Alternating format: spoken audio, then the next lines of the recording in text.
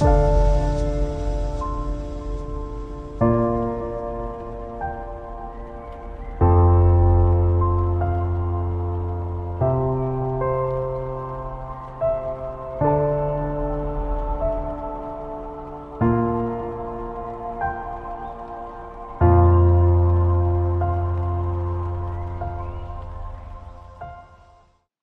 to the Rural Births podcast. This podcast was created to record and share stories from the many rural women who have birthed, to allow them to voice their experience and learn from them. I want rural women who are pregnant, planning to get pregnant, or entering their postpartum period to feel supported and know that, although care may be via distance, there are options. Thank you for listening.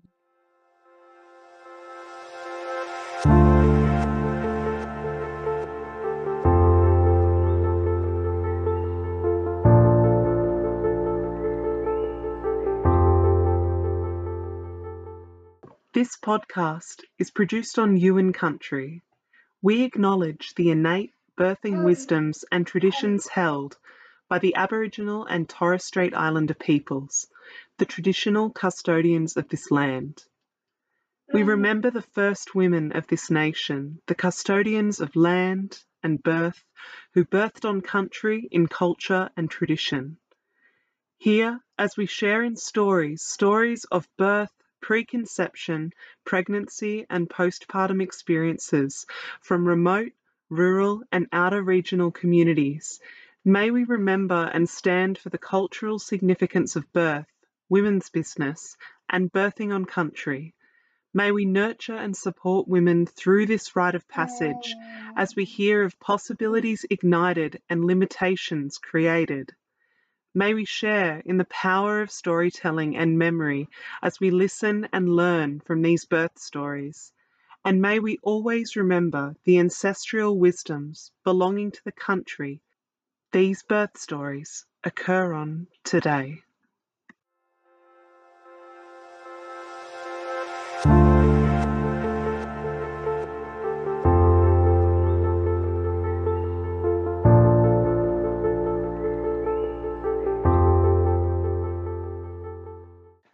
Today's episode is with Tarra from Macedon Ranges in rural Victoria. Tarra has 2 children. She birthed in both a CBD hospital and a small regional hospital. Tarra was a nurse and also studying to be a midwife. She shares that originally she wanted to be in the bigger metro hospital in case something did go wrong. This hospital also did offer an MGP program, and Tarra determinedly found a way into the program in order to experience that continuity of care. She had visions of a water birth, but her labour and birth experience moved quite differently. Tarra shares her difficult first labour. She spoke as a strong advocate for herself, but at times was not heard. This first labour was hard. Tarra experienced and needed to work through birth trauma prior to her second birth. She shares deeply about her experiences with anxiety and with depression. For her second birth, she actively pursued different care and was very clear with her obstetrician and midwife about her needs in labour after her first experience.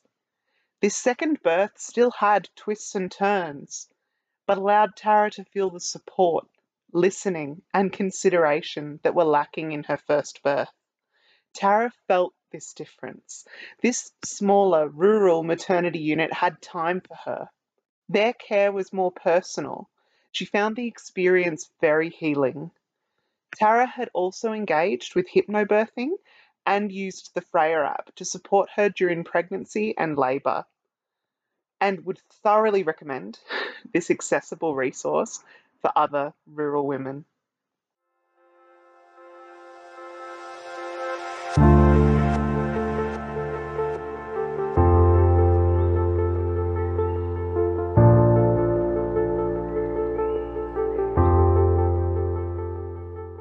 I'm Tarra.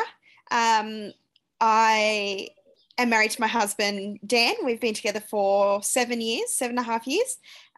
We have 2 little boys. River turns 2 in 2 weeks, and Hendrix is 3 months old. and we're lucky enough to live in the beautiful Macedon Ranges in Victoria. Awesome. And have you always lived there, or did you used to live more city side and move rurally? I've lived all over the place. My husband grew up here, which is why we're here now. We've only lived here since April. We've sort of lived around the area, but yeah, settled in Romsey in April. So I grew up in Euroa, which is a small country town in Victoria, sort of halfway between Melbourne and Albury. So I, have moved around quite a bit. I moved to Ballarat for uni, then met my husband, and we lived in Melbourne for 3 years together, and then moved back to the country just before we got married. And that's where you had your oldest, in Melbourne? Yeah, so we were living about an hour out of Melbourne, but I decided to give birth at the hospital that I was working at. Cool. Yeah, not the best decision in hindsight, but yeah, thought that was the best choice. We were an hour from 3 different hospitals. So yeah, I decided to go with the one that I knew and the one that I worked at. There was a smaller regional hospital that was about 25 minutes away, which is actually where I had Hendrix. But being my first baby and being a nurse as well, and I was studying to be a midwife at the time, my mindset was be prepared for what can go wrong, which has completely changed now. That's not my mindset now. Yeah. So I just wanted to be in a bigger hospital just in case something did go wrong. Yes, that's why we decided to have him in a metro hospital rather than the smaller country hospital. And what was their kind of care pattern like? Because you were going through a MGP program, is that correct? Yeah, so I harassed them until I got accepted into the MGP program. So that happened when I was about 22 weeks from memory. And I was with a grad nurse. So I was told that she would be my midwife until she finished her rotation in June or July. And then I would swap midwives for the last 2 or 3 months of my pregnancy, which I was fine with. I was just grateful to be part of the MGP program. Mm-hmm. So all my appointments were with the same midwife from that point, and I clicked with her really well. The first midwife I had, she was amazing. We seemed to be on the same page and have the same ideas of an ideal birth, which was great. And like I said, I was studying to be a midwife, so I had an idea of what I wanted and I had some expectations.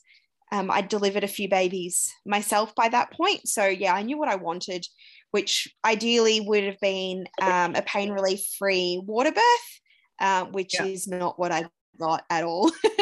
And like you'd think you landed in the right spot to be in an MGP program for those things. Yeah. So then when she left and I got my new midwife, I just didn't click with her. I felt like every appointment I was repeating myself. And she always, it was kind of like she looked down on my choices and what I was asking for and didn't really support me as much as I would have expected. So I had mentioned at my booking appointment that I did have a past history of anxiety and depression. And it wasn't brought up again until I requested to see somebody when I was about 34 weeks. And I was just really starting to struggle. So Dan, up until 7 weeks ago, has been working FIFO. So he was 2 weeks on, 2 weeks off, flying to South Australia and back. And yeah, so I didn't really have much support around me. My family was over an hour away, and like his family was near me, but it's a bit different when they're not my family. So yeah, my anxiety was getting quite bad. I was worried that he was going to miss the birth and that something might go wrong. So I requested to speak to someone. And I think it was about 4 weeks that I had to wait to get an appointment. So I might have been closer to 35 weeks when that happened.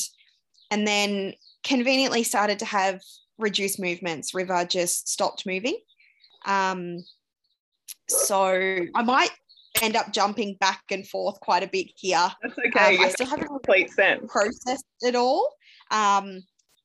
So yeah, the timeline in my head is still quite a bit jumbled. So I'll stick to the timeline as much as I can. It can be like the timeline for you as well. And I think sometimes we connect back or things to there, and it all starts. Yeah, definitely. Yeah. Well, I've already skipped things. I realized we had a miscarriage before we fell pregnant with River, and that was quite traumatic in itself anyway. So that was a miscarriage. I found out at 10 weeks, and the baby had stopped growing at 7 weeks. Passed everything naturally, and then we were quite lucky to fall pregnant with River first go.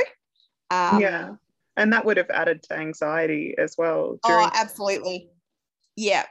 So it's like I was on edge the whole pregnancy, that I was just waiting for something to go wrong. So when he stopped moving, I was like, oh, of course. Of course he would stop moving. So I had multiple presentations for reduced movements.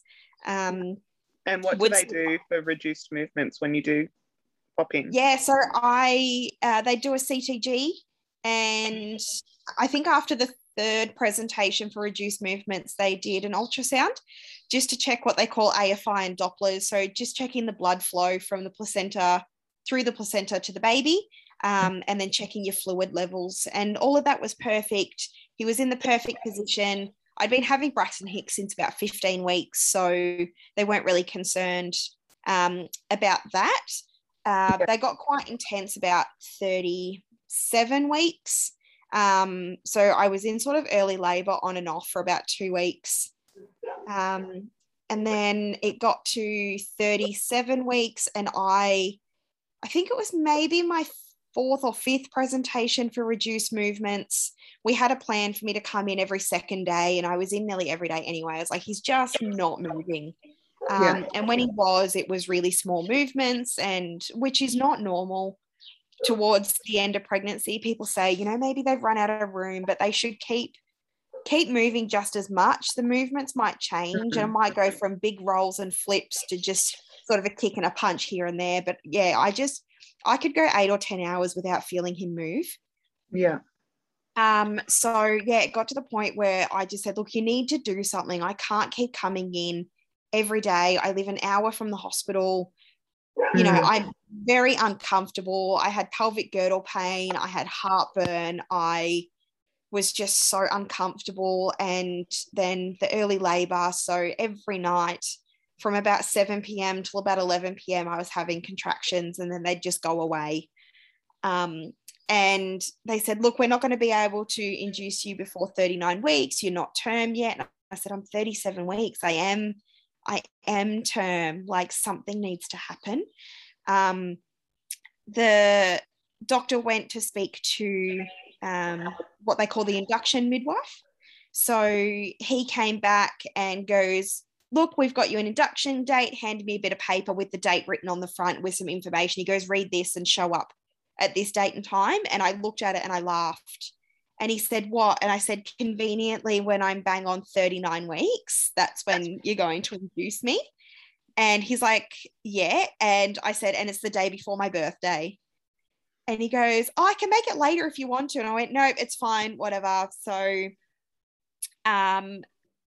so I think that was about a week beforehand. So called my husband. He got the next flight home that he could, so that we could spend a few days together, and so that he could drive me to these appointments, because I still had to come in every second day to have the CTGs done.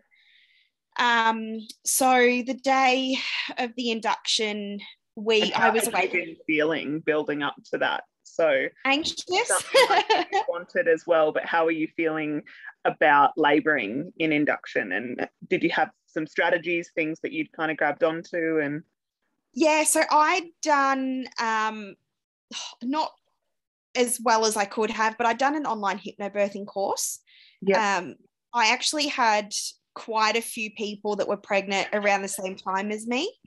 So my best friend had her third baby 8 weeks before I had River. 2 of my husband's cousins had a baby 2 weeks either side of me.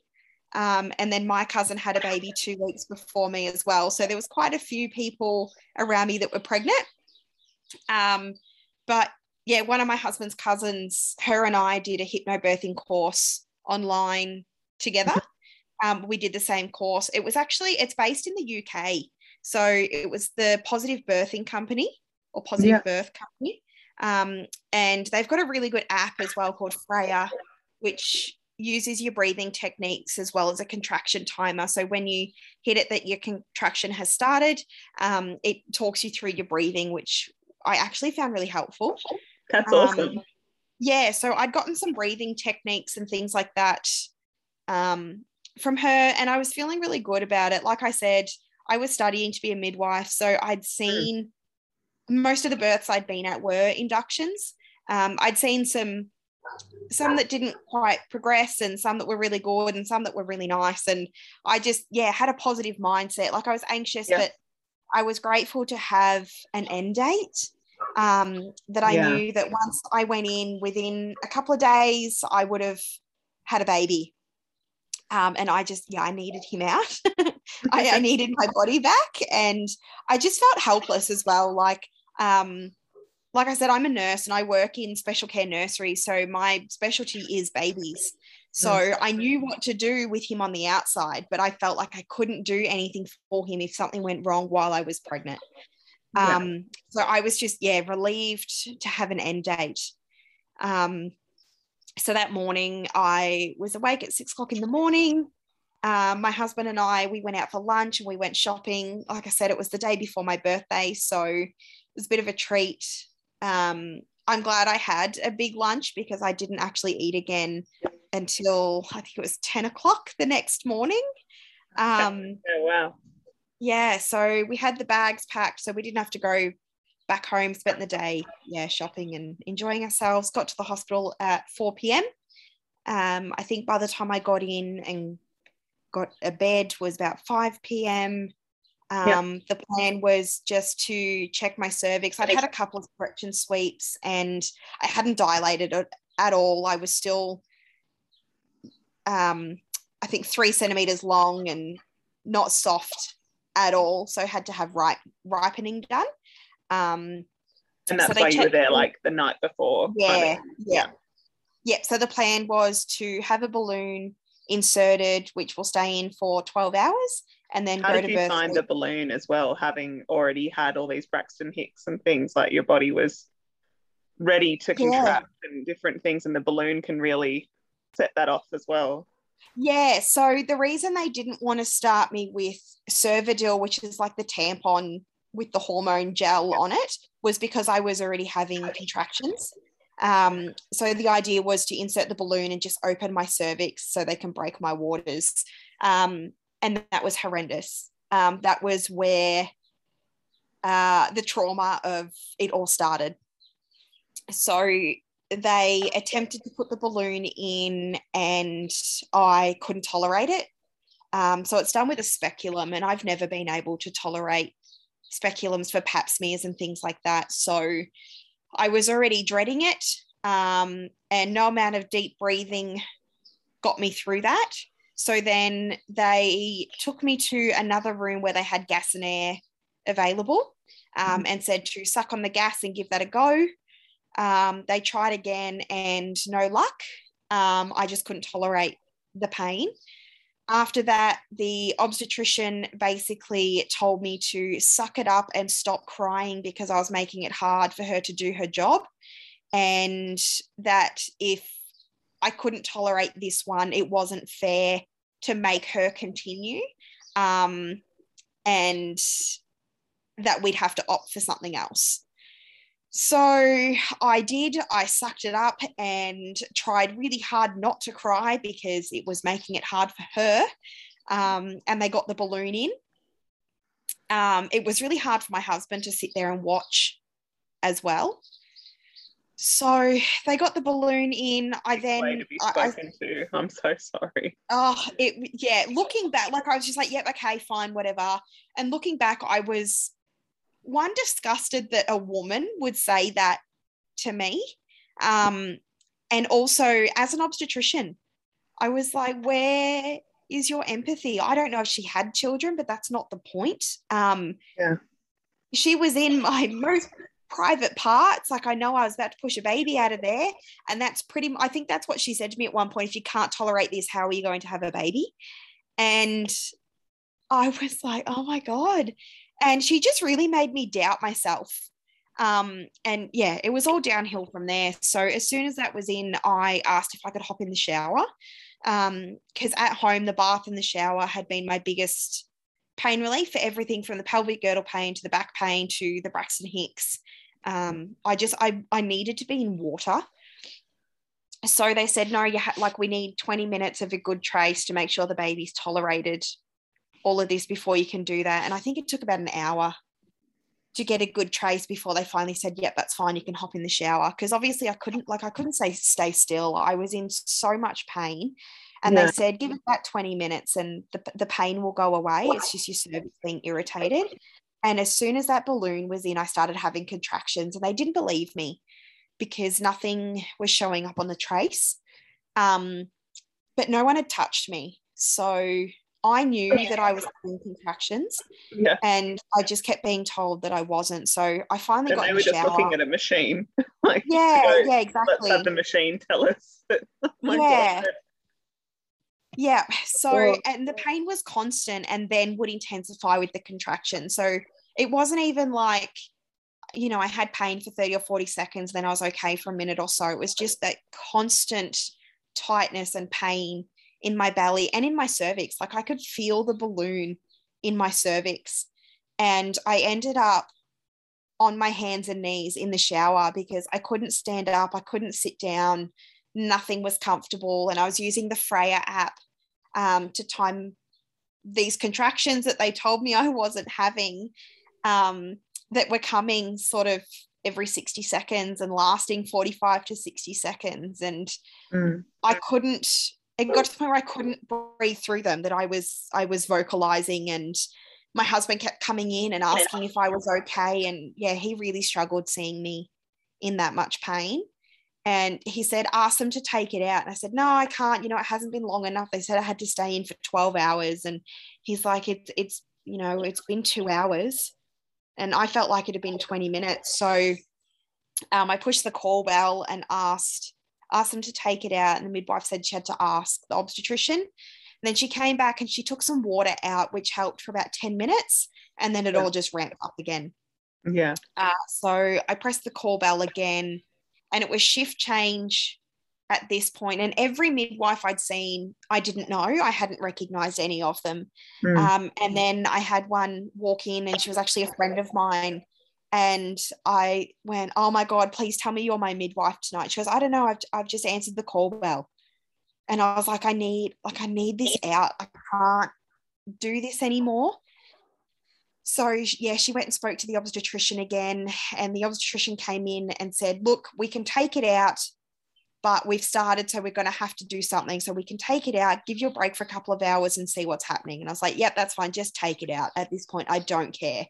I need it taken out. So yeah, they took it out, and I finally had some relief. I was still having about 3 contractions every 10 minutes. And that was with nothing, no balloon, nothing, just my body doing its thing. My husband left because he couldn't stay with me where I was. So he left. We'd booked a motel room because we lived an hour away. We thought it's too far if something happens. Yeah. So he had a motel about 5 minutes away. He left about 10 p.m. and they came in just after he left and said, look, we'll give you 2 hours. We'll see what's happening. If nothing's happening, then we'll put some Cervidil in. I was like, that's fine. So they came back. I hadn't dilated at all. I still wasn't even a centimetre dilated. They put Cervidil in, and within 10 minutes, it was just intense, just back-to-back contractions, back to that intense pain. I don't know how, but I lasted 2 hours with it in before I buzzed and said, I need pain relief.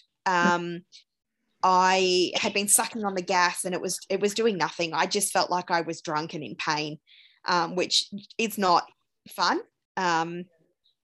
So I can remember they offered me heat packs and they kept coming in and doing traces, and they're like, look, we don't think you're in labor. There's nothing showing up on the machine. And someone finally touched me and went, oh, no, you are having pretty strong contractions. So it's all a bit of a blur from here. I can remember there being 2 midwives and an obstetrician in the room. And I could hear one of the midwives and the obstetrician arguing about what to do. And I was completely naked, leaning over the bed and just moaning and swaying through these contractions. And you didn't have your partner with you at this point? No, nah. Yeah. I felt like he'd just left. It didn't feel like, so I think it was about 2:00 in the morning by this point. So yeah, it was 2 hours with the Servadil in, and he'd been gone for 2 hours when they put it in. So I can remember one of the midwives and the obstetrician arguing about what they were going to do, and the obstetrician going, well, we have to leave it in, and the midwife going, well, you can't leave her like that, you need to do something. And the other midwife just pulled it out while they were arguing, and the obstetrician's like, what are you doing? She goes, we can't leave her like that. So I was having by that stage 6 to 7 contractions in 10 minutes. So there was no break. It was just constant. They would build up and peak and start to die off and peak again. So yeah, for about 2 hours, I hadn't had a break at all between my contractions. When they pulled it out, it died off again, but I was still having about 4 contractions in 10 minutes, but I was having a break between. So they checked me, and it felt like it took forever. And it felt like when they checked me before they put the Servadil in, and it was really painful. And I just expected them to tell me that nothing had happened. And she goes, now you're 3 centimeters dilated. And I burst into tears. She's like, that's a good thing. I was like, no, that's why I'm crying. I thought you were going to tell me that nothing had happened. She goes, nope, you're 3 centimeters and you're fully effaced. What do you want to do? I said, I want an epidural. She goes, that's fine. We're going to call your midwife in. And because she hadn't been there the whole time, because she was coming up to her hours. Like, there's only a certain amount of hours that they're allowed to work. Yeah. So we had agreed that she wouldn't come in until I was moved to birth suite. And I think she lived about 40 minutes away or 30 minutes away from the hospital. Mm-hmm. So while they called her, while they were waiting, they put a cannula in my hand, took some bloods for the epidural, and I called my husband, got him to come back, and then called my mum. So she was my second support person in pre-COVID times when you can have 2 support people. And she lived an hour and a half away, about 2 hours from the hospital, but she was staying at my house, which was an hour away. So she made her way to the hospital. I can remember they wanted to put me in a wheelchair, and I said, I can't sit down. Let me just walk to the birth suite. Mm-hmm. And I was near a nurse's station. So I walked out of birth suite, and one of the midwives that I worked with in the nursery was sitting at the desk, and I had not been quiet for hours. And I remember looking up and going, oh, hi. And she's like, hi, Tarra, how are you? And I'm like, oh, not too bad. So yeah, I headed down the hallway, and I was just really glad that they didn't put me in a birth suite with a birth pool in it, because I would have been miserable about the fact that I couldn't get in it. And I think they had 10 birth suites with pools in them.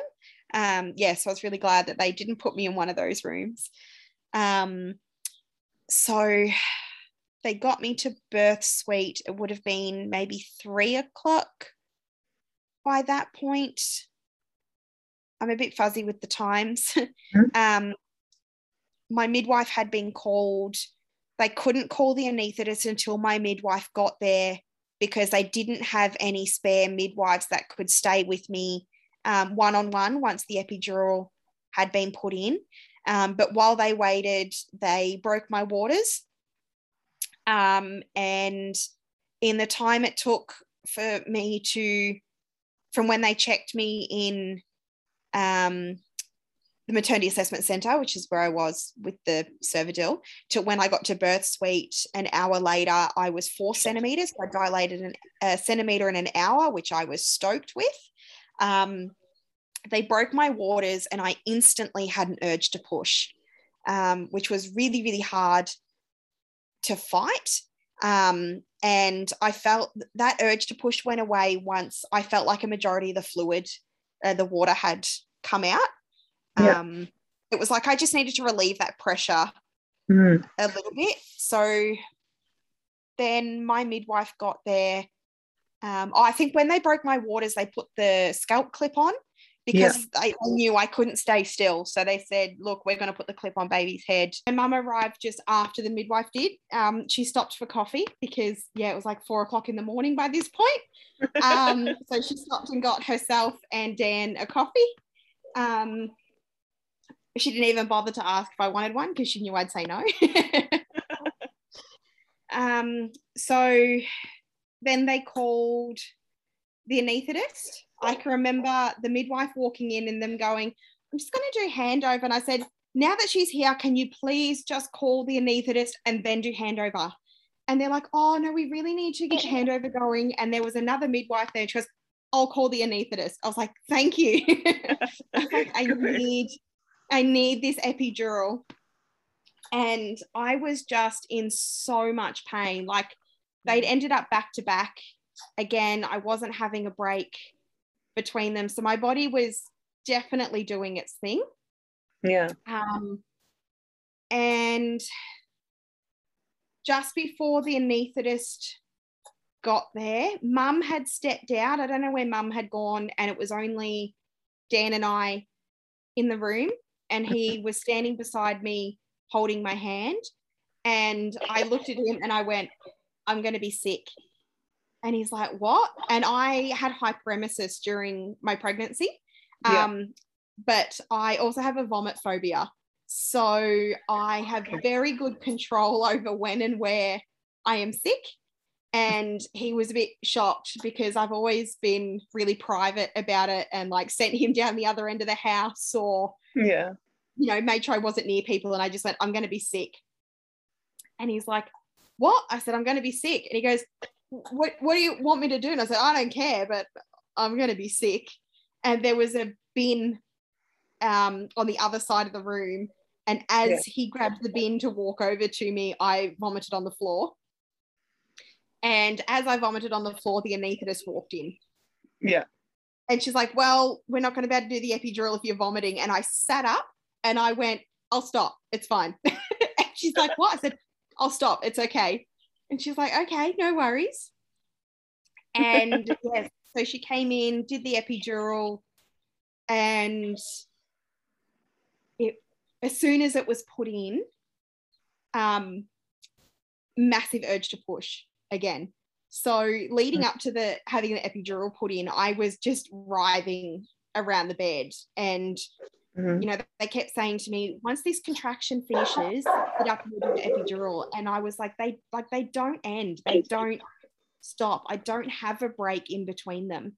And at one point I swore at the midwife and I thought it was my mum because she kept saying, when this one ends, and I went, just stop effing telling me what to do. And the midwife goes, there's no need to talk to me like that, and walked off. And I was like, oh, okay, that wasn't mum. And Dan turned around, he goes, the quicker you sit up, the quicker this gets done and the quicker you get pain relief. And I was like, okay. And I think it's the first thing he said to me pretty much since he got to the hospital once, other than when I needed the bin to throw up in. And so, I finally was able to sit up and have that done. And I think me sitting up was all I needed to do to get my body going. Because once the epidural was in, I couldn't fight the urge to push. And it was different to the urge that I had when they broke my waters. And I can remember my mum whispering in my ear, because when I had the epidural done, I was leaning on her shoulder, and Dan was holding my other hand. And she's like, "You're not pushing, are you?" And I was like, "I don't know." And the midwife goes, "Are you pushing?" And I was like, "No." And she's like, "Don't push, you're not dilated enough." And I was like, "I'm not." But I just, like, I couldn't not push. Yeah. And then the epidural kicked in and that urge went away. Yeah. And next thing, like, they laid me down, and next thing I know, in my head, I'm going, "You need to take a breath. You need to take a breath." And I could hear my mum. My mum calls me Charlie. And my mum's going, "Charlie, Charlie, Tarra, Tarra." And she comes over and she shakes me. And I can just remember taking this deep breath. And the midwife, had left the room. She came back in and she's like, "What's wrong?" And my mum's like, "She's not breathing properly." So they did the ice test, and I was numb to my shoulders. So they sat me up to drop the epidural, and I still had a lot of pain in my bum. That's where I could feel everything. So I was still using the gas between during my contractions, and I just kept saying, "My bum hurts." And she's like, "Yeah, the epidural won't take that pain away." I was like, "Okay." But I just kept saying, "I've got all this pain in my bum." And then what happened next? Oh, she called the obstetrician in because River's heart rate was going up, and it was dropping every time I had a contraction. So they came and they looked and they said, "Look, we're going to check you and see how far dilated you are." But I mean, I think this had only been an hour since they broke my waters. So it was about 5:30 in the morning, I think. Like, "We're going to check and just, see what's happening, but it doesn't look like he's coping very well." And they checked and they went, "Oh, you're fully dilated." And I was like, "Well, that explains the urge to push that I had." So they're like, "Look, because it's your first baby, because the epidural is in, we'll come back in an hour and reassess you." And I was like, "Yep, that's fine, no worries." So I wasn't able to rest at all because I was still having pain. It might have been a bit later. Might have been about 6. Then they came back in at about 7:30. They were still concerned about his heart rate. And so they were going to do a fetal scalp lactate. So they just get a drop of blood from baby's head and test it. And if the lactate's high, it just shows that baby's in distress. So they set that up. Then when she went to check, she's like, "Oh, his head's right there." And I was like, "Oh, okay." And that's probably why his heart rate was dropping, because he's been sitting there for God knows how long. So yeah, they were like, "All right, well, you can start pushing." So I pushed twice, I think, through 2 contractions on my side. And then I said, "Look, can I get on my knees?" And she's like, "Oh, no, because you've got an epidural." And I like wiggled my legs around. I was like, "No, I can move. I can feel my legs. Can I get up on my knees?" And she's like, "Oh, yeah, okay." And as I rolled over, my epidural disconnected. Yeah. And my husband was the only one that noticed, and he didn't want to scare me, so he didn't tell me. Okay. So I had only pushed my button once since the epidural went in, because it had gone so high. I was worried about that happening again, and it wasn't really taking much of the pain away anyway. So I hadn't pushed it for a while, but I got up on my knees, and I think 3 contractions later, he was born. I can remember the midwife going, "Stop pushing." And I went, "No." And I pushed. And that's probably how I ended up with a 2nd-degree tear. But yeah, I needed him out. And I can remember my mum going, "Oh my God, Tarra, look at him." And I was like, "Well, I can't see him because he was behind me." They passed him through my legs and up to me. And I turned around on the bed, and I was just so relieved that was over. So it ended up being 12 hours from when they put the balloon in to when he was born. Yeah, so wow. It was not long at all. I didn't need any drip or anything. Yep. Just the balloon, 2 hours of Cervidil, and my water's broken, and my body did the rest itself. Amazing. It was intense. It was very, very, very intense. You combated a lot in those 12 hours. Yeah. Like, not just the general difficulties that we encounter with, like, that birth is hard, but like that, what you had to encounter with that obstetrician and with not being listened to. Like, you knew what was going on in your body. You were very accurate.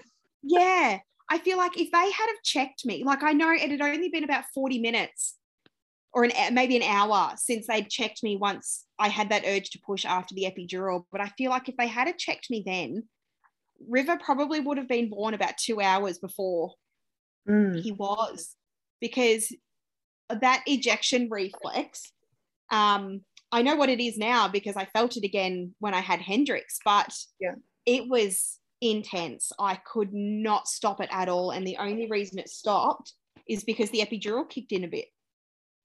So that feeling went away, but obviously things had still progressed quite quickly because I went from 4 centimeters to fully dilated in about 2 hours. And that was just when they checked me. I reckon I would have been fully dilated earlier than that. Yeah. So how long were you in the birth space? Because you would have had some stitches and did you get a fair bit of time together, like skin to skin? Yeah, it was really so I think he was on me the whole time they stitched me up. And it took so long to stitch me up that Dan left because by then it was my birthday. So River was born on my birthday. So Dan had left because he left my birthday card in the motel room and he'd checked out. So he dropped the key and everything. So there's a shopping centre about 10 minutes away. So he went there, bought me a birthday card. He bought one of those 30 ml bottles of Jim Beam and a bottle of Coke to celebrate with.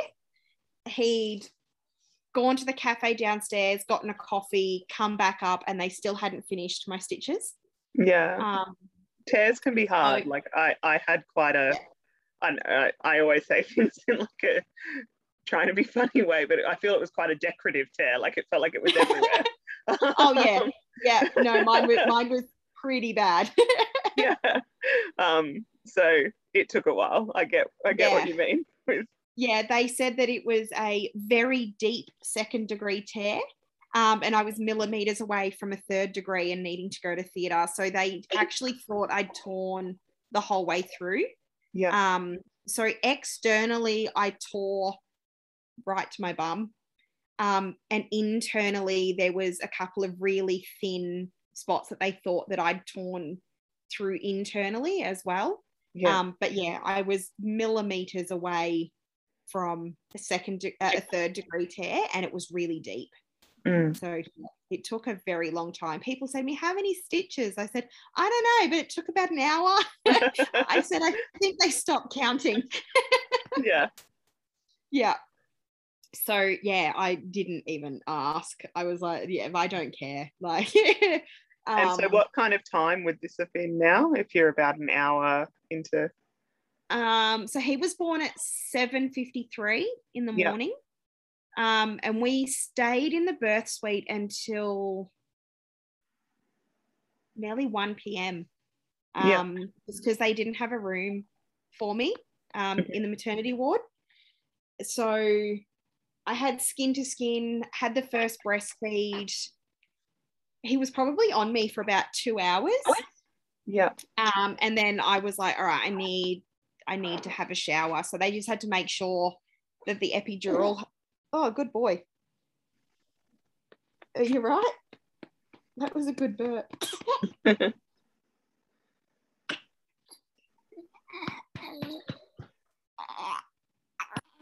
okay. We've got a bit of reflux. You're okay now? Okay. Did anyone take the time to debrief your birth with you?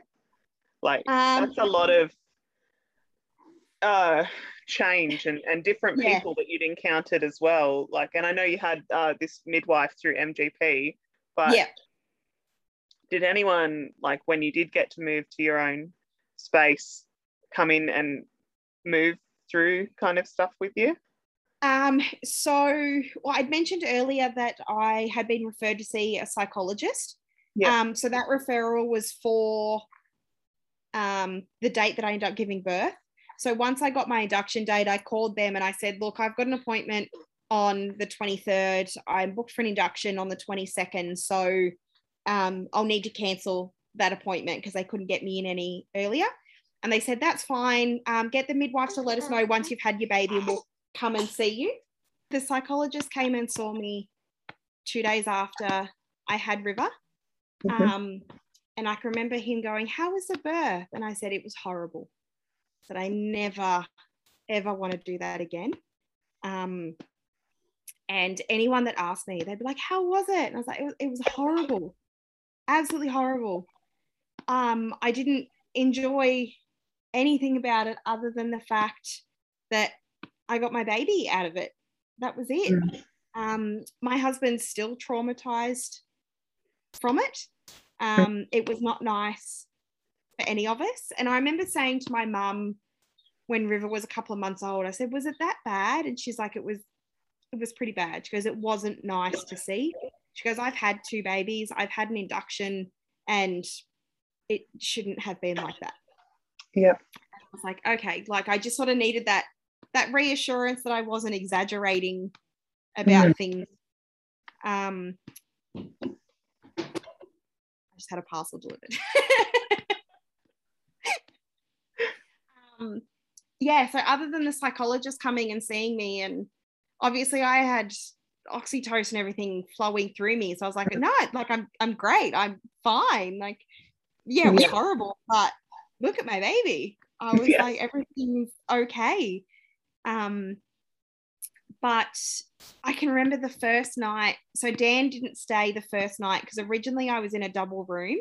And then just after he left, they moved me to a single room. But because he'd just driven an hour home and neither of us had slept for about 36 hours. So I was like, I'm not going to wake him up to come back. I was like, babies just sleep on the first night anyway, so it'll be fine. And yeah, it was. He breastfed every couple of hours and slept, and it was great. And I can remember one of the midwives came in and asked me how long it had been since River had a feed. And I said, oh, it's been nearly 4 hours. I said, so I'll wake him up to feed soon. And she's like, why? I said, because it's been nearly 4 hours and that's just what we do in the nursery. We don't let them go more than 4 hours without feeding. And she's like, oh no, you don't need to do that. She's like, you know, he's a healthy term baby, you know, he's fine. I was like, oh, okay, no worries. And she goes, well, babies turn into sick babies when you treat them like sick babies. And I was like, oh, okay. So yeah, that stuck in my head, and it's probably the worst thing someone could have said to me as a new mum, because it made me doubt myself so much, even though the experience that I had with babies, it was with sick babies. So I didn't know what well babies' behavior was.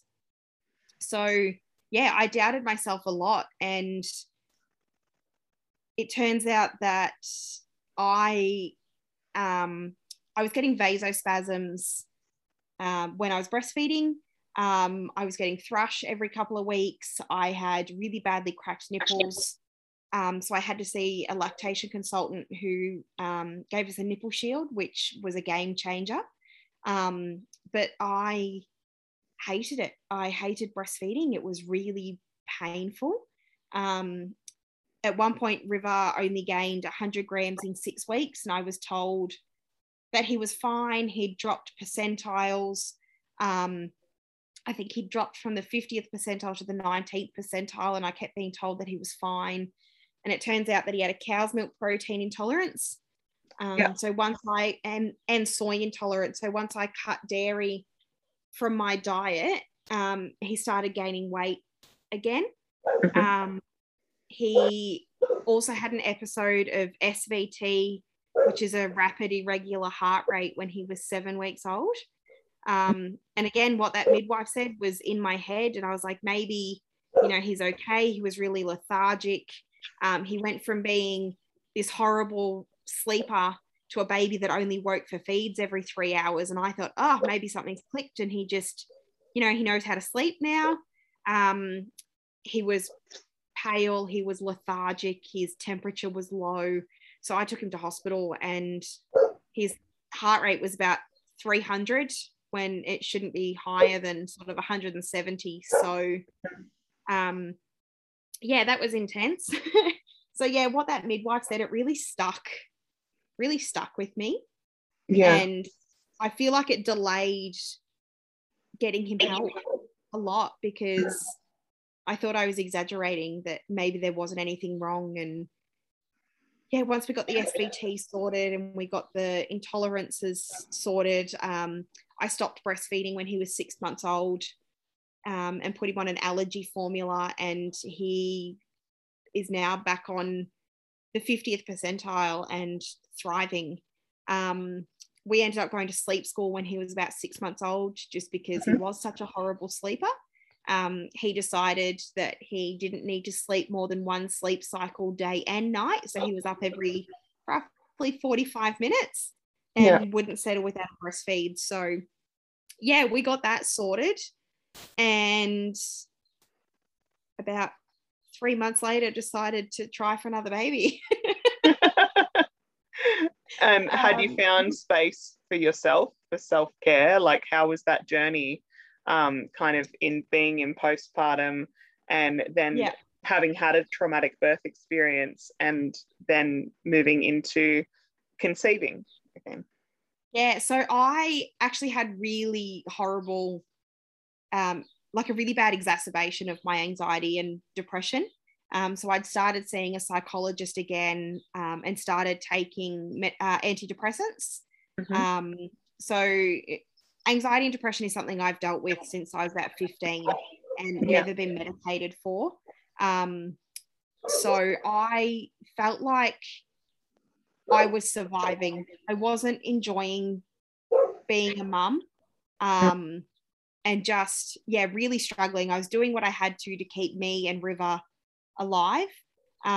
So we went into our first lockdown with COVID when he was 6 months old.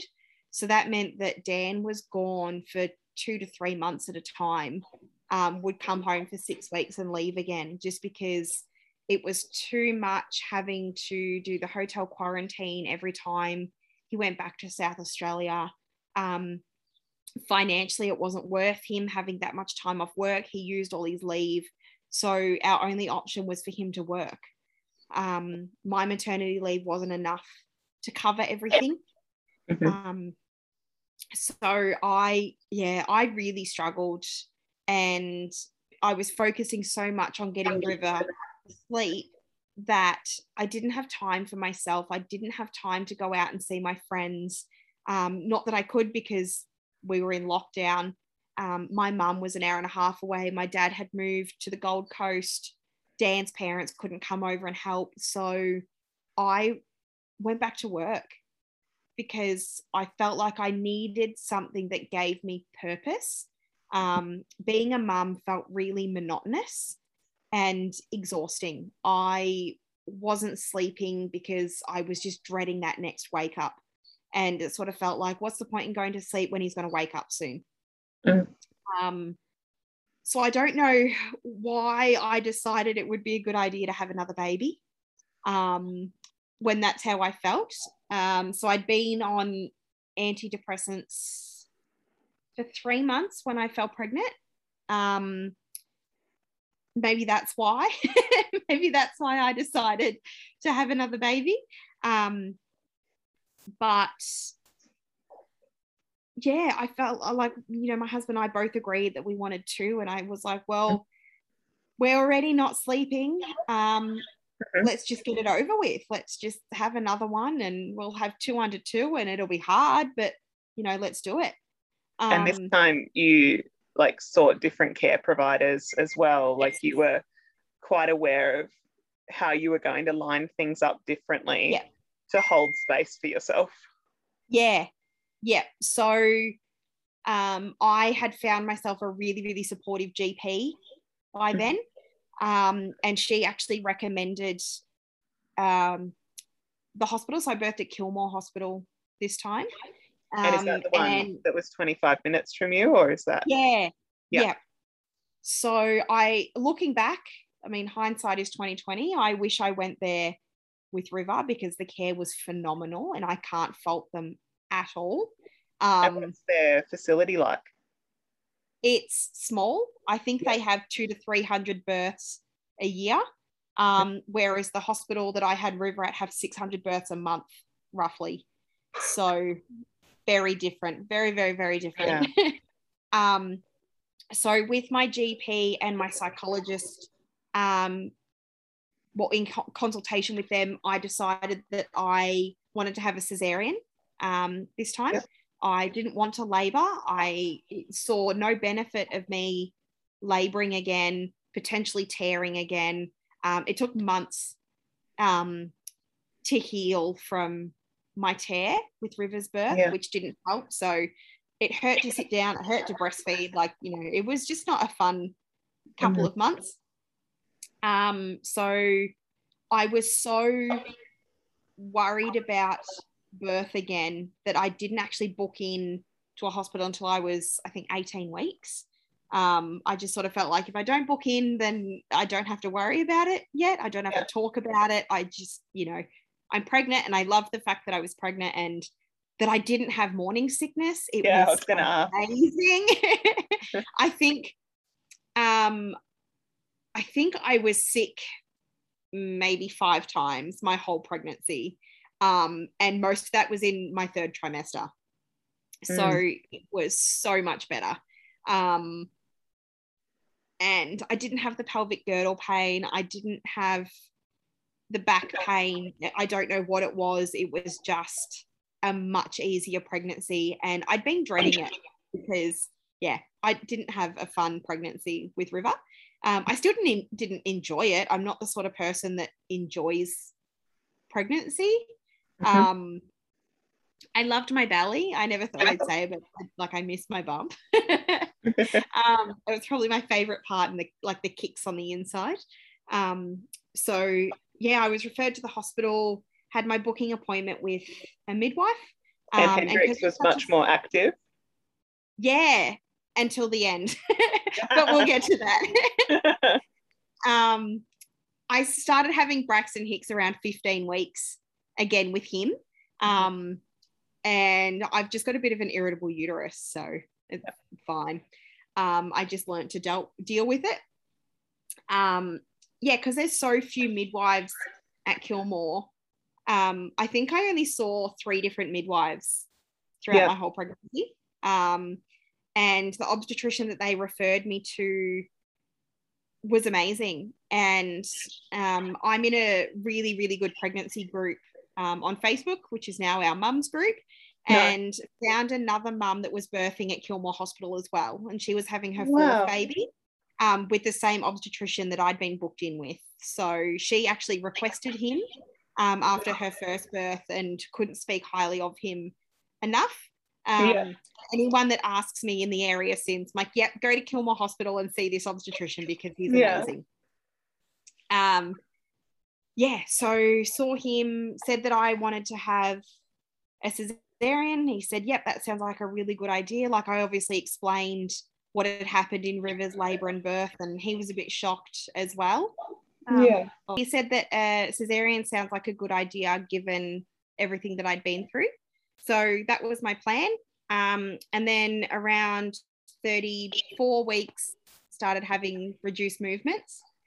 So I went in and was just having a scan, the CTG done, and I'd asked the midwife how long their stay was for cesareans.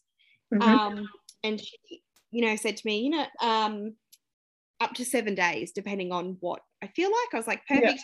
And then she asked why I was having a cesarean, because obviously she had my history there, saw that I'd had a vaginal birth with River. So I explained everything to her. What's wrong, little man? You're just not happy this afternoon.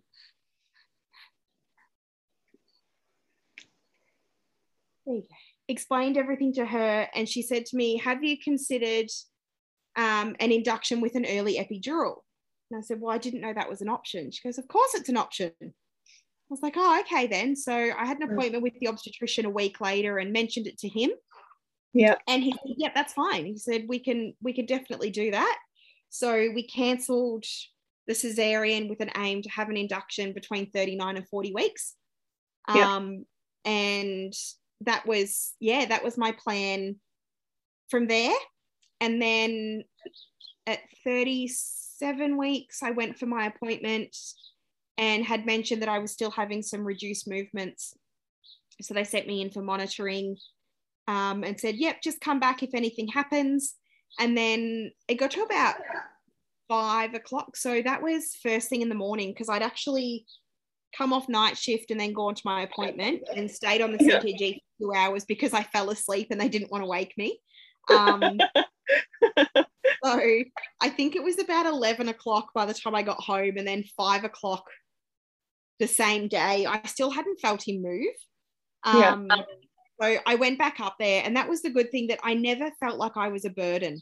So I felt confident enough going back up there that they would just reassure me and that they wouldn't make me feel like I was wasting their time, which I know a lot of women feel like that they're like, oh, I don't want to bother the midwives. And I never felt like I was bothering them. Yeah, so because it was the second time I'd been there and he still wasn't moving, normally when they put the CTG on, he'd start going crazy, and he didn't. I think I only felt him move once the whole time I was on the CTG. So, and I'd been having some contractions. So they asked if I wanted them to check me and see if I was dilating and all. And I was like, yep, you may as well. So they checked me and nothing had happened, but I was very obviously having contractions and they were quite regular. So they asked if I'd be happy to stay the night. Again, the joys of being a very small hospital. And so that they could do another CTG before I went to sleep, and then again first thing in the morning, and send me for an ultrasound and go from there. And I was like, yep, that's fine. So stayed the night, had the best night's sleep I'd had in months. I think knowing that I didn't have to keep an ear out for my toddler. And was he with your mum, or was he with your partner's parents, or with your husband? Dan was home at the time, so he was with Dan. And yeah, stayed the night and then had the ultrasound. Everything looked fine. So, and he was moving okay. So I went home with the plan to come back in every second day just to have a trace done, sort of for my reassurance. So that was fine. I think that was a Wednesday. I went back in on the Thursday and just said, look, he's not moving. You're okay. So they admitted me. They said, look, you're having these contractions. He's still not moving. We're just going to admit you with the plan to get me to 38 weeks. And then they said they'd induce me at 38 weeks. And I was like, yep, that's fine. So I ended up being in for, a week. So the Monday night when I was 37 weeks, or the Monday morning when I was 37 weeks and 6 days, the plan was, okay, I must have been the Sunday. They made the plan that Monday night I would have Cervidil, and then on the Tuesday morning when I was 38 weeks, have an early epidural, break my waters, get things going and have a baby. Then the obstetrician, who was not my regular obstetrician, she came around and said, no, we can't do Cervidil because you've been having contractions. And I was like, well, I've been having like Braxton Hickson tightening since 15 weeks. And the plan has been the whole time I've been in hospital is to have the Cervidil. And she's like, no, the only way I will give that to you is if you stop having tightenings. And I was like, well, that's not going to happen because, like I said, it's been happening since 15 weeks. I said, so what are my options? And she goes, okay, your options are to wait and see what happens, and then we'll try and induce you again at 39 weeks. Have a balloon put in tomorrow morning, or have a balloon put in that night, or have a cesarean the next day. And I was like, okay, well, I'm not waiting because I've been in here for a week already. I said, when would the balloon go in? And she goes, that would go in tonight. I'm like, no, like, I can't do it. I don't want a balloon. It was really traumatic having it put in last time. I said, I don't want that. And she goes, look, you don't have to make a decision now. Think about it, and I'll come back and see you this afternoon and see what you decide. So I went home for a couple of hours. One, because I'd run out of clean clothes, and two, because I hadn't seen River for a week. And I didn't want the next time that he saw me to be with baby. He was too little to understand. He was only 20 months old. And he just, would have been too little to understand what was happening if I just rocked up with a baby after him not seeing me for a week. So I went home, talked to my husband, and I was like, all right, I'm not having a balloon. I'm not waiting another week. Let's just have a cesarean tomorrow. And he's like, is that what you really want? I said, not really, but I feel like I'm stuck between a rock and a hard place. And of the options that I've been given, that's the one that I'm most okay with. And I didn't have a problem with having a cesarean. I was just a bit disappointed because I'd done all that work and all that mental prep to come to the point where I was okay having a vaginal birth, and then I felt like it had been taken off me. I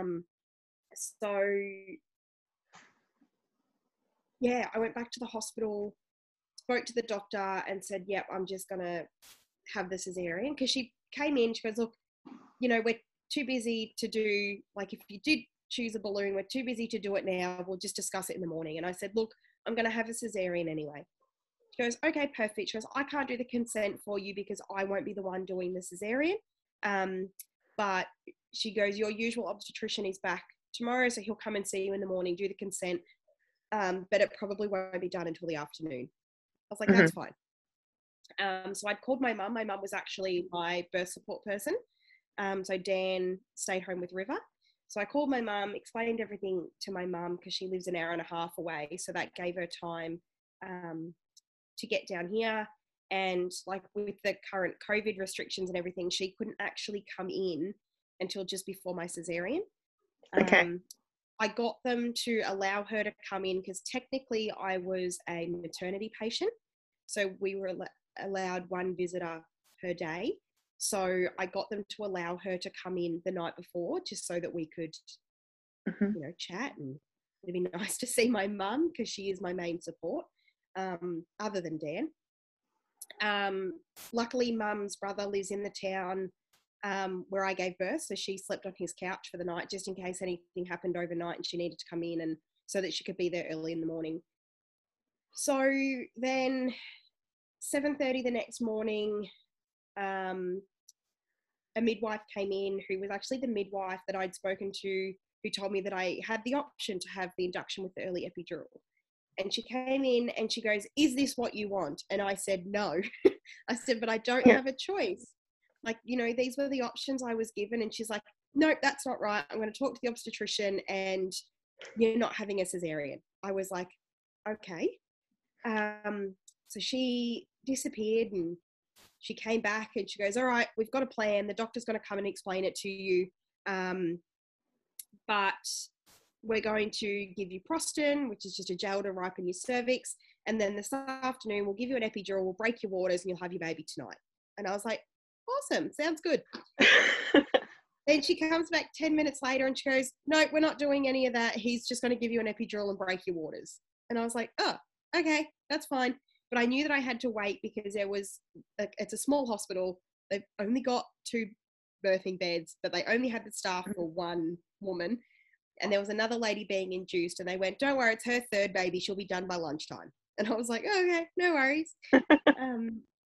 And then the doctor actually finally came around for the rounds, and he was sort of weighing it up, and he goes, look, if we're going to have to wait until this afternoon anyway, we may as well just do some prostin and just see what your cervix does.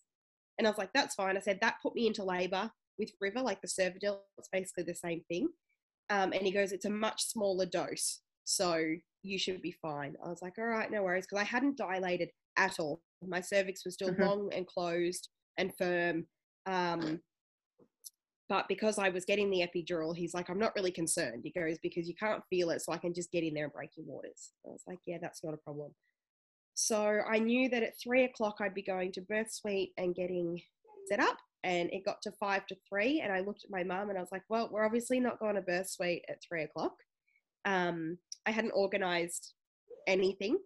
Mum had been with me since about 9 o'clock in the morning, or they ended up putting the prostin in at 9, and Mum got there just after that. I didn't have any niggles, nothing. It was the first time in 2 weeks I hadn't had any contractions. Wow. And I was like, on the day that I need this to be happening, they stopped completely. Not even the slightest Braxton Hicks, nothing. And I was like, oh, great. And then bang on 3 o'clock, the midwife came in, and it was my favourite midwife that I'd met while I was in hospital. We had a really good rapport built. So she came in bang on 3 o'clock. She's like, all right, let's get down there. So I got everything set up, and I had some essential oils in my diffuser. And I had a really bad sinus infection, and so I couldn't breathe. And I was like, how am I going to labour if I can't breathe? And so I'm glad I had the diffuser on, because I had eucalyptus and I had clary sage and some lavender and frankincense, and just made up this concoction to put in there. And at one point the diffuser stopped, and I looked at my mum and I was like, has that diffuser stopped? She goes, yeah, well, I'm like, I can't breathe. You need to turn it back on. But yeah, so we got everything set up, had a speaker ready. I didn't want any music on at that point though. I was just talking, we were laughing, and we were like, oh, we're going to laugh this baby out, like it's going to be fine. The anaesthetist came in, did the epidural. I think the epidural had been in for about an hour when the obstetrician came in to break my waters. And they did the ice test, and I could still feel my legs, like my sort of numb from my belly button to my boobs. But below was like, I could still feel everything fine.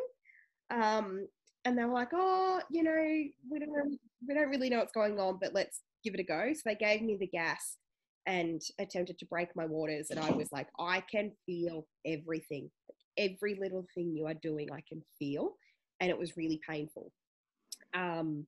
So he goes, what do you want to do? And I said, look, let's just give it one more go. And if we can't get it, then we'll have to fix the epidural. So I really sucked on the gas and air, and I'd done sort of not really very well, but that hypnobirthing course with River, and I hadn't touched on it again at all since then. But one of the midwives was a hypnobirthing instructor, and she said that I do the breathing techniques really well. So obviously something stuck with me. So yeah, I just focused on my breathing, and they managed to break my waters. And that was, I think, about 5:30 by then. And they asked if I wanted to wait before they started the drip or just get the drip going. And I was like, look, just like, what are we waiting for? We're just delaying the inevitable. I said, let's just get the drip up and let's just get this going.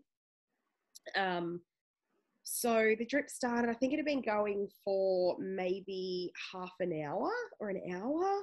And all of a sudden I felt like I couldn't breathe. And it felt like when I had the epidural with River, I was just like, I can't breathe. So I sat myself upright, and that's what also showed me my epidural wasn't working, was I swung my legs either side of the bed and just sat up. And I looked at my midwife and I said, Hannah, I can't breathe. She goes, what? I said, I can't breathe. And I could barely finish the sentence. So she checked my blood pressure and everything. My blood pressure had dropped. She stopped the epidural and did the ice test, and I was numb, and from my hips to, not my hips, just above my hips to the top of my shoulders. So it had gone the complete wrong way, and I could feel everything else. from my belly button down. I could feel everything. So I was like, that's what I don't want to be feeling. But yeah, they called the anaesthetist, said to turn the epidural off, wait until it had dropped to a certain point, which was just below my boobs, and then they could turn it back on again. I don't think they turned it back on. I asked them to, but I don't think they did. So I remember Hannah went for her dinner and another midwife came in, and that other midwife never left. So things progressed really quickly. So Hannah was gone for about half an hour. She came back and they were just discussing my CTG and what was happening. And I looked at Hannah and I said, I think I'm pushing. And she goes, that's okay. Try and breathe through it. And another couple of contractions. And I looked at my mum and I was like, I can't breathe through these. I need to push. And she's like, yep, that's fine. So got everything, like she got the birth trolley and everything set up. And I think I'd pushed maybe 3 or 4 times. And I was like, is anything even happening? I was like, I'm not going to keep pushing if nothing's happening. She goes, no. Like, you know, things are happening. She goes, I can see some parting. And I was like, okay. At least that means that there's something there. At some point I'd put music on, and I had a playlist that was just called Backyard Barbecue or something. So I just had a mixture of songs. And then Holy Grail came on, and I pushed Hendrix out to the Holy Grail. I can remember at one point saying to my mum, I didn't want this. And she's like, you didn't want what? And I said, I didn't want the pain. I didn't want to feel it. And I was like, I don't want to do this. And she's like, it's a bit too late. You have to do it. And I was like, all right. So I had my wobble, and then, I think it was the next contraction, he was born. I actually listened to him this time when they told me to stop pushing, which didn't prevent any tearing at all. I tore in the exact same spot. But I can remember looking at him and I just couldn't believe that I'd done it. And just this overwhelming, like I just felt so empowered. And I was like, I've done it. Like I did it, and I did it myself. And after they broke my waters, they never checked me again. They let me listen to my body. And I can remember Hannah saying to me, do what you want. This is your show. This is your birth. And she just let me go. She let me trust my instincts and listen to my body. And I've never felt so empowered. And it was just weird looking at Hendrix thinking I did it, because I didn't feel that with River. With River, it was, thank God that's over. And I didn't bond with River straight away, but with Hendrix, I did. It was that instant feeling. And I was like, I get it. This is what people talk about. I didn't feel that with River. So it's been a completely different experience having that bond from the get-go. But it was just such an incredible experience. And I can't speak highly enough of the hospital, of the midwife that just knew what I wanted, and my obstetrician, giving me that opportunity. So it was, I think, 2 hours and 12 minutes from when they broke my waters to when Hendrix was born. And you were so on the cusp of change, like of having to move in different directions. And it was, I've heard other people's stories as well, where just that small delay that allows for a shift change can actually change the entire birth pathway. Oh yeah, it really did. Yeah, and it was just bizarre that I'd woken up that morning thinking that I was having a cesarean, and 12 hours later I had a vaginal birth, and it was just incredible. Wow. I'm so glad that I did. And like you said, you'd done all that preparation from the cesarean with...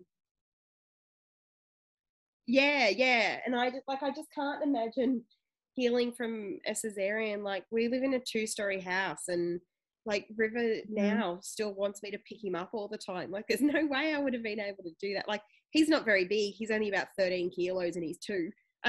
Yeah. But it's just, it would have been really hard work. Whereas, I mean, I healed so well this time. It took me months to heal from my tear after River's birth. But yeah, it's been a dream. Like, everything's perfect, and Hendrix is 4 months old next week. So Wow. Did you do anything differently with your tear? Like, did you have a certain routine for caring, or was it just maybe a bit easier the second time round to heal from it? I think it was just a bit easier the second time around. Yeah. I think there's been a bit of like a bit of nerve damage. Maybe that's why I didn't feel it so much, because it was just the scarring that tore. It was just as deep and just as big, but I don't know if that had anything to do with it, or I didn't overdo it this time. After River's birth, I just wanted to get out and do everything, and I had the luxury that I could, but being in lockdown, like, I really took it easy. And I mean, Hendrix was a horrible breastfeeder as well. Used a nipple shield from the second day. He wasn't even 24 hours old, and he'd already completely destroyed my nipples. So using a nipple shield, and I got mastitis 3 times in 2 weeks, and that was when I gave up. So I stopped breastfeeding him when he was 4 weeks old. The tear, that's what I was talking about. Yeah, I didn't overdo it. So I actually let myself rest, and I think that helped a lot. But yeah, I definitely think there's nerve damage there, because I've just got altered sensation, like around feeling when I need to wee. Like, it's like I don't get that urge until I'm about to wet my pants. Or I'll get the slight urge and then it will go away. But I need to make an appointment. I was seeing a women's health physio while I was pregnant. Great. Because I have the opposite problem to a lot of women. My pelvic floor is too tight. So it never actually relaxes. So I was having incontinence while I was pregnant, because my pelvic floor is so tight that whenever I coughed or sneezed or vomited, it would it wouldn't just put pressure on my stomach and my chest, it would push down onto my bladder, and that pressure would cause me to have a little bit of incontinence. Luckily never happened in public, it was only ever at home. But there was one day I was about to go to the supermarket and I sneezed and wet my pants, and I was like, I'm just going to go and have a shower and then I'll go to the supermarket. So I need to go back and see her and work on that. But yeah, I was under strict instructions not to do pelvic floor exercises. So all these women are like, oh, I do pelvic floor exercises, and I was like, no. Whereas really it's go see a woman's health physio and find out what your pelvic floor state of affairs is actually like. Because so many people think Kegel, and it's actually like that could be the wrong advice. So if I was doing Kegels, it would have made everything worse. So I thought I needed to do them. I was like, oh, I'm wetting my pants, I'm going to have to go and do this. And then she was like, no, you've got the opposite problem, it's too tight. Okay, sure. So working on ways to fix that. But and that's really good advice to pass on to people, to go see a women's health physio. It's just good practice anyway. Definitely. To learn. Yeah, and I've said it a lot. Like, I'm in another really good Facebook group for Aussie women that have had their babies in June. June. God, I can't even remember when he was born. In June. And like, throughout our pregnancies, women would say that they're experiencing incontinence, and people would go, oh, it's normal. And I'm like, no, just because it's common doesn't mean it's normal. Like, you don't have to suffer through this. Like, you can sort it out. And if you can get on top of it, like start getting on top of it during your pregnancy, it's going to make it so much better afterwards. But so many women, it's a common misconception that incontinence during pregnancy and after children is normal, but just because it's common doesn't mean it's normal. You're absolutely right. I think people put the word normal in there to try and decrease shame.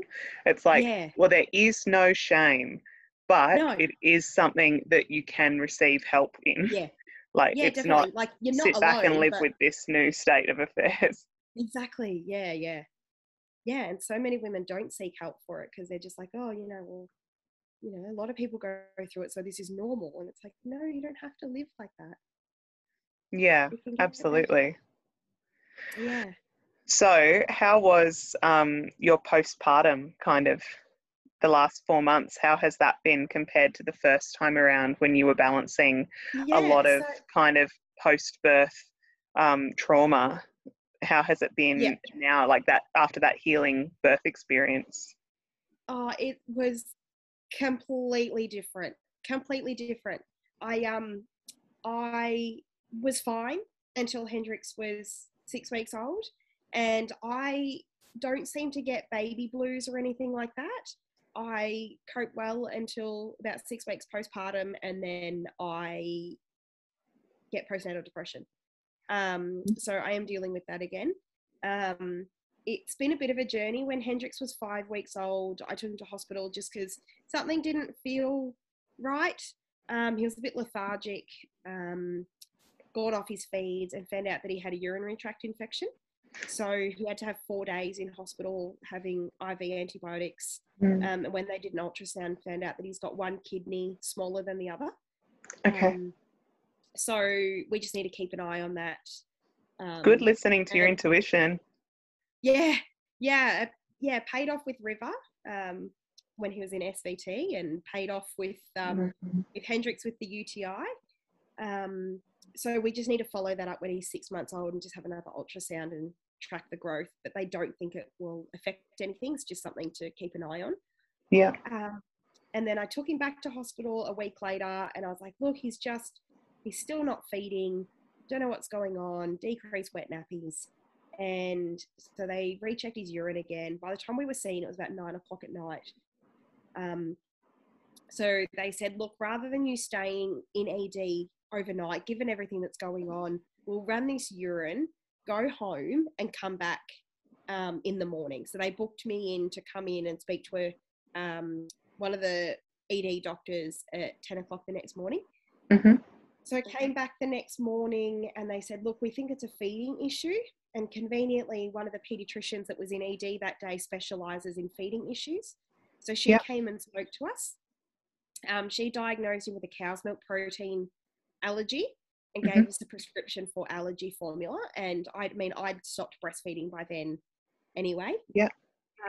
So we got him onto that formula, and it wasn't really working. A week later, I took him back to hospital. I was like, look, he's vomiting more. The reflux is that bad that he's choking on it and he's gasping, and, something's not right. So we booked an appointment. They contacted his paediatrician. They booked an appointment to see her, but said in the meantime, put him on Novlac Allergy, which is a rice-based formula. And I noticed that wasn't really making him any better. And a new formula had come out on the market called Sprout Organic, which is rice and pea protein. Yeah. And it's a bit more gentle on their stomachs. So we were giving him that with a little bit of thickener just to help with the reflux. And he wouldn't even get halfway through a bottle and he'd have hives all over his face and his chest. But he wasn't having the vomiting and the reflux and everything like that. And I was like, okay, we'll just wait and see what the paediatrician says. So he was on that for 2 weeks, and then she saw him and saw photos. Like, it was all over video conference because of COVID. And so she was like, you know what, I think he's got a rice allergy. And I was like, oh, great. Okay. So gave us a prescription for a new formula that he's been on for about 6 weeks now. And he is a lot better. He's still having sort of mucousy and watery poo sometimes, but barely vomit. So what we're working on now is just increasing his feed volumes and stretching out the time between his feeds, because he likes to snack. So he'll happily drink like 40, 50 mils every 2 hours instead of having a full bottle every 3 or 4 hours. So we're working on that. And I've started seeing a new psychologist. So I'm working on my mental health and just learning to ask for help when I need it. So we've been accepted into, it's called Tweddle down here in Melbourne in Footscray. And they're traditionally known as a sleep school, but they work with sleep and settling and parent and infant mental health. So we've been Yeah. accepted for a five-day residential stay with them. So they do have day Mhm. services as well, but said that we meet the criteria for a 5-day stay. So we're just waiting to find out when that will be. They've marked us as urgent just because of the sleeping and feeding issues mixed with my mental health. They're trying to get us in there as soon as they can, but it could be anywhere between now and January just because Yeah. of the demand is so high. So Mm. things are getting better, and I'm sort of learning to take the pressure off myself and not be so hard on myself as well. And while it sucks, my husband's out of work at the moment, so he's been home for the last 8 weeks. He's only actually had 2 weeks away since Hendrix was born. So yeah, financially it sucks, but it's been really good to have the help, and we've got a really good system going, and yeah, good routine Mm. to get the boys sorted. And yeah, it's nice to be able to just check out for a couple of hours and go and do my own thing. Yeah. Especially because I breastfed River till he was 6 months old, so I just felt trapped as well. Mm. Whereas yeah, with Hendrix, I can leave him with anyone and be like, yeah, I gave him a bottle when he wants it. Yeah, this is the one. yeah. So yeah, in a lot of aspects, it's a lot easier, I think, because I knew what I was in for. Nothing prepares you for being a mum ever. Mm. I work with newborns. It's what I do, but nothing prepares you for having your own. It's so different when it's your own. It's so different when you can't give them back. And yeah, the challenges now with having a toddler, the terrible twos are definitely in full force. And yeah, it's like every time I work them out, they change and they grow and their needs change. So, yeah, I you think never the stop Wonder learning Weeks as a keep mum. going, like those leaps. They Yeah, stop writing about them, but there's totally 100 more. exactly. Yeah, it's what I said to my husband. I was like, this says that there's no more leaps, but he's showing all We're the same seeing them all the signs time. within the leaps. Yeah. Yeah. Yeah. Just because they stop writing about them doesn't mean they stop. Yeah. Well, good on you for being so proactive with seeking out what you need. Like, what would you say to people who are kind of in that before step, before you kind of decide to go seek and find assistance and help? Like, what are some of those early steps you can take to find out what's available? Yeah, so I think my biggest thing to say first is don't be ashamed. I was so scared to admit that something was wrong after I had River that I really delayed getting the help that I needed. So it wasn't until he was about 9 months old that I actually got the help. It wasn't through lack of trying though. I think he was about 4 months old when I said to my maternal child health nurse, look, I am struggling. But just wasn't referred to the right places. And just because you don't click with someone doesn't mean you won't click with someone else. So speak to your GP, get a mental health care plan, speak to your maternal child health nurse, reach out to places like Panda and Cope. Yeah. So Panda is the Perinatal Anxiety and Depression Australia. I think that's what PANDA stands for. And then COPE is the Centre of Perinatal Excellence. So COPE have a text service as well. So if you're not comfortable calling someone or speaking to someone, they do have a text service. I think it may only be after hours. But yeah, if you find it easier to discuss your problems over text, reach out to COPE. There's also a website that was started by, I think it's Beyond Blue and the Mercy Hospital for Women in Heidelberg. They created a website called Mum Space, and that's all self-guided therapy, I guess, for women with perinatal and postnatal anxiety and depression and mental illness. So yeah, it's just videos and little courses and stuff that you can do online. That was recommended to me by I don't know what her specialty is, but she actually helped set it all up. And I was put in contact with her through my maternal child health nurse. So yeah, definitely ask for help. Ask your mum friends. You're definitely not alone. I've got a group chat with a few mums in my friend circle, and we all live in the same town. So I just said in the group chat, I said, is anyone seeing a psychologist? I'm looking for a new one. And it was really hard for me to say, but I mean, I've always been open about mental health because once you mention it, you'd be surprised how many other people are feeling it as well. So ask your mum friends, ask GPs. If you're put in touch with a mums group through the local council, I can't recommend it highly enough. I nearly didn't go to my first session just because River was such an unsettled baby. I was like, oh, you know, I'm going to be that mum with the crying baby. And it was actually great. Like, I still talk to nearly all of the mums from that mums group. So yeah, find your village. Definitely find your village and ask for help. You don't have to be perfect. Top-notch advice. Yeah, absolutely, Lance. Whoa, I'm sorry. Yeah, absolutely. It took me a long time to realize that it was okay to ask for help, and asking for help makes me a better mum. Yeah, for sure. Well, thank you so much for sharing like your huge birth journeys, and how you moved through so much change as well, and your postpartum experience. Like, they are definitely been a journey. They're big stories, and there's a lot to learn in there, and hear about how much change can be okay as well. Well, thank you so much for having me. I'm definitely going to use my journeys when I do eventually finish midwifery. After River's birth, I said I'm going to use this to make sure that no other woman has to go through what I went through. Yeah, like that midwife coming in and being like, do you want this? It's like, that's a really cool thing.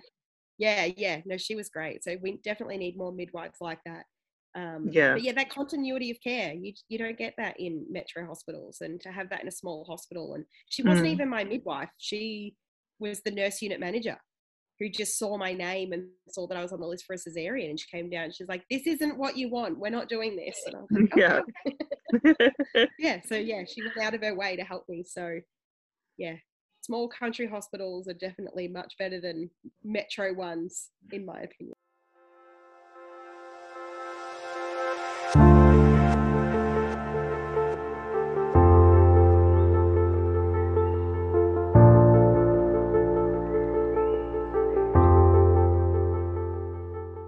Thank you again to Tarra for sharing so openly and genuinely about her two very different birth experiences. If you would like to share your rural birth story, I would so like to hear from you. I personally am about to give birth. I'm in the late 3rd trimester of my 2nd pregnancy. But if you want to send me an email and share with me, please do. ruralbirths@gmail.com, and I will get back to you once my 2nd bub is here and I come out of that 4th trimester haze. I so look forward to joining you in 2022 and continuing to share many birth stories. Thank you for listening.